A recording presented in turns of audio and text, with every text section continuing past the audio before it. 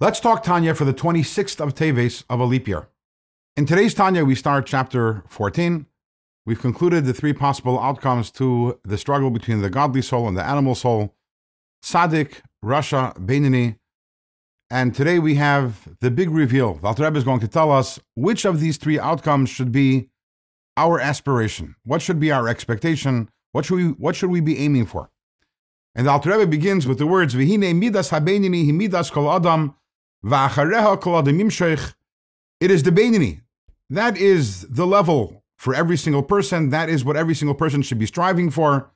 Shekol adam yachali is Beinoni b'chol esu b'chol shah. Everyone can be a Beinoni at any time. A Beinoni, as we explained, is based on predicated on the idea of moyach shalt al-alev. The mind has sovereignty over the heart, and that's something.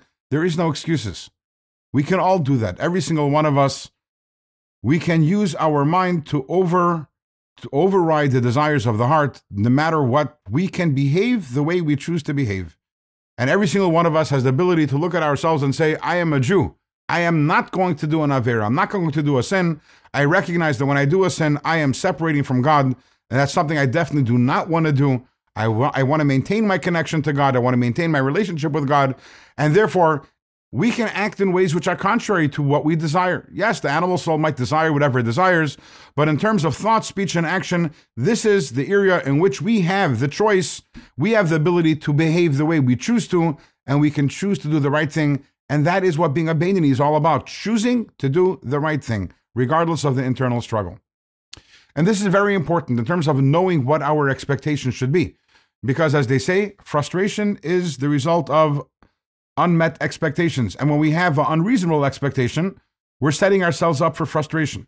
So if our spiritual goal in life is to be a tzaddik, or to put that in English, what does that mean? Our spiritual goal in life is to be rid of the struggles. Let's say you struggle in a certain area in your service of God, and it really, really profoundly bothers you, and you want to overcome that struggle. You don't want to have that struggle anymore.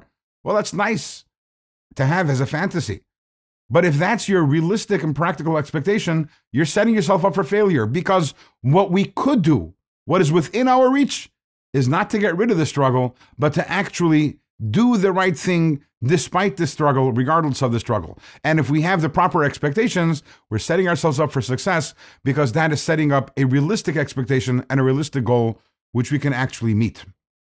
Now, but what's wrong with being a tzaddik? What if I have an expectation, a desire to be a tzaddik?